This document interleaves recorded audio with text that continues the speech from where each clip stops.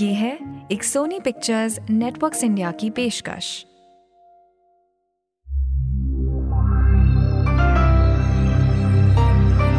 You're listening to The Daily Getaway Podcast.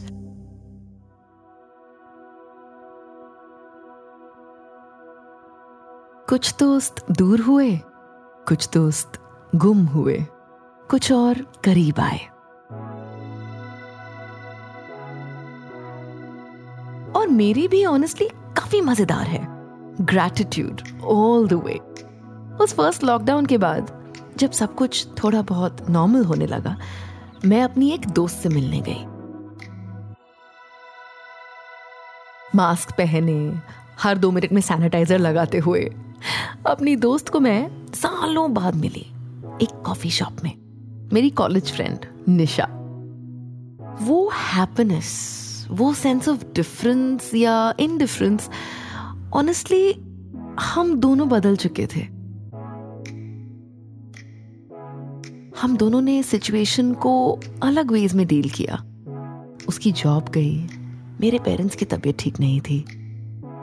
मैंने ज्यादा try भी नहीं किया अपने ही प्रॉब्लम्स के बीच में कि शायद रीच आउट करूं। अपनी ही रिस्पॉन्सिबिलिटीज में मैं इतनी प्री ऑक्यूपाइड थी। But I have to give it to her. She reached out, checked on my parents.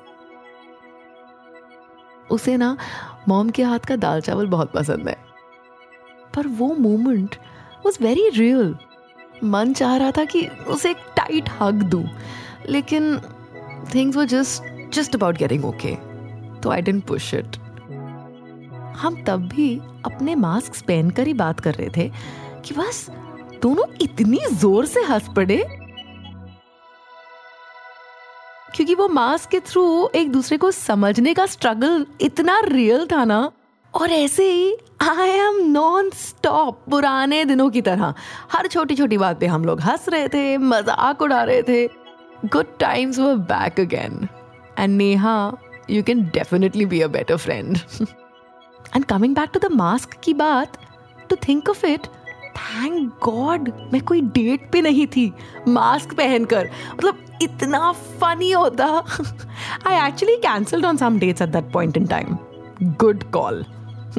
खैर, निशा और मैं अक्सर उस दिन के बारे में जोक्स मारते रहते हैं। उस दिन से हमने एस्टैब्लिश तो किया कि the least we can do is stay in touch and share some giggles. Again, don't try going on a date with the mask on, huh? But I might just.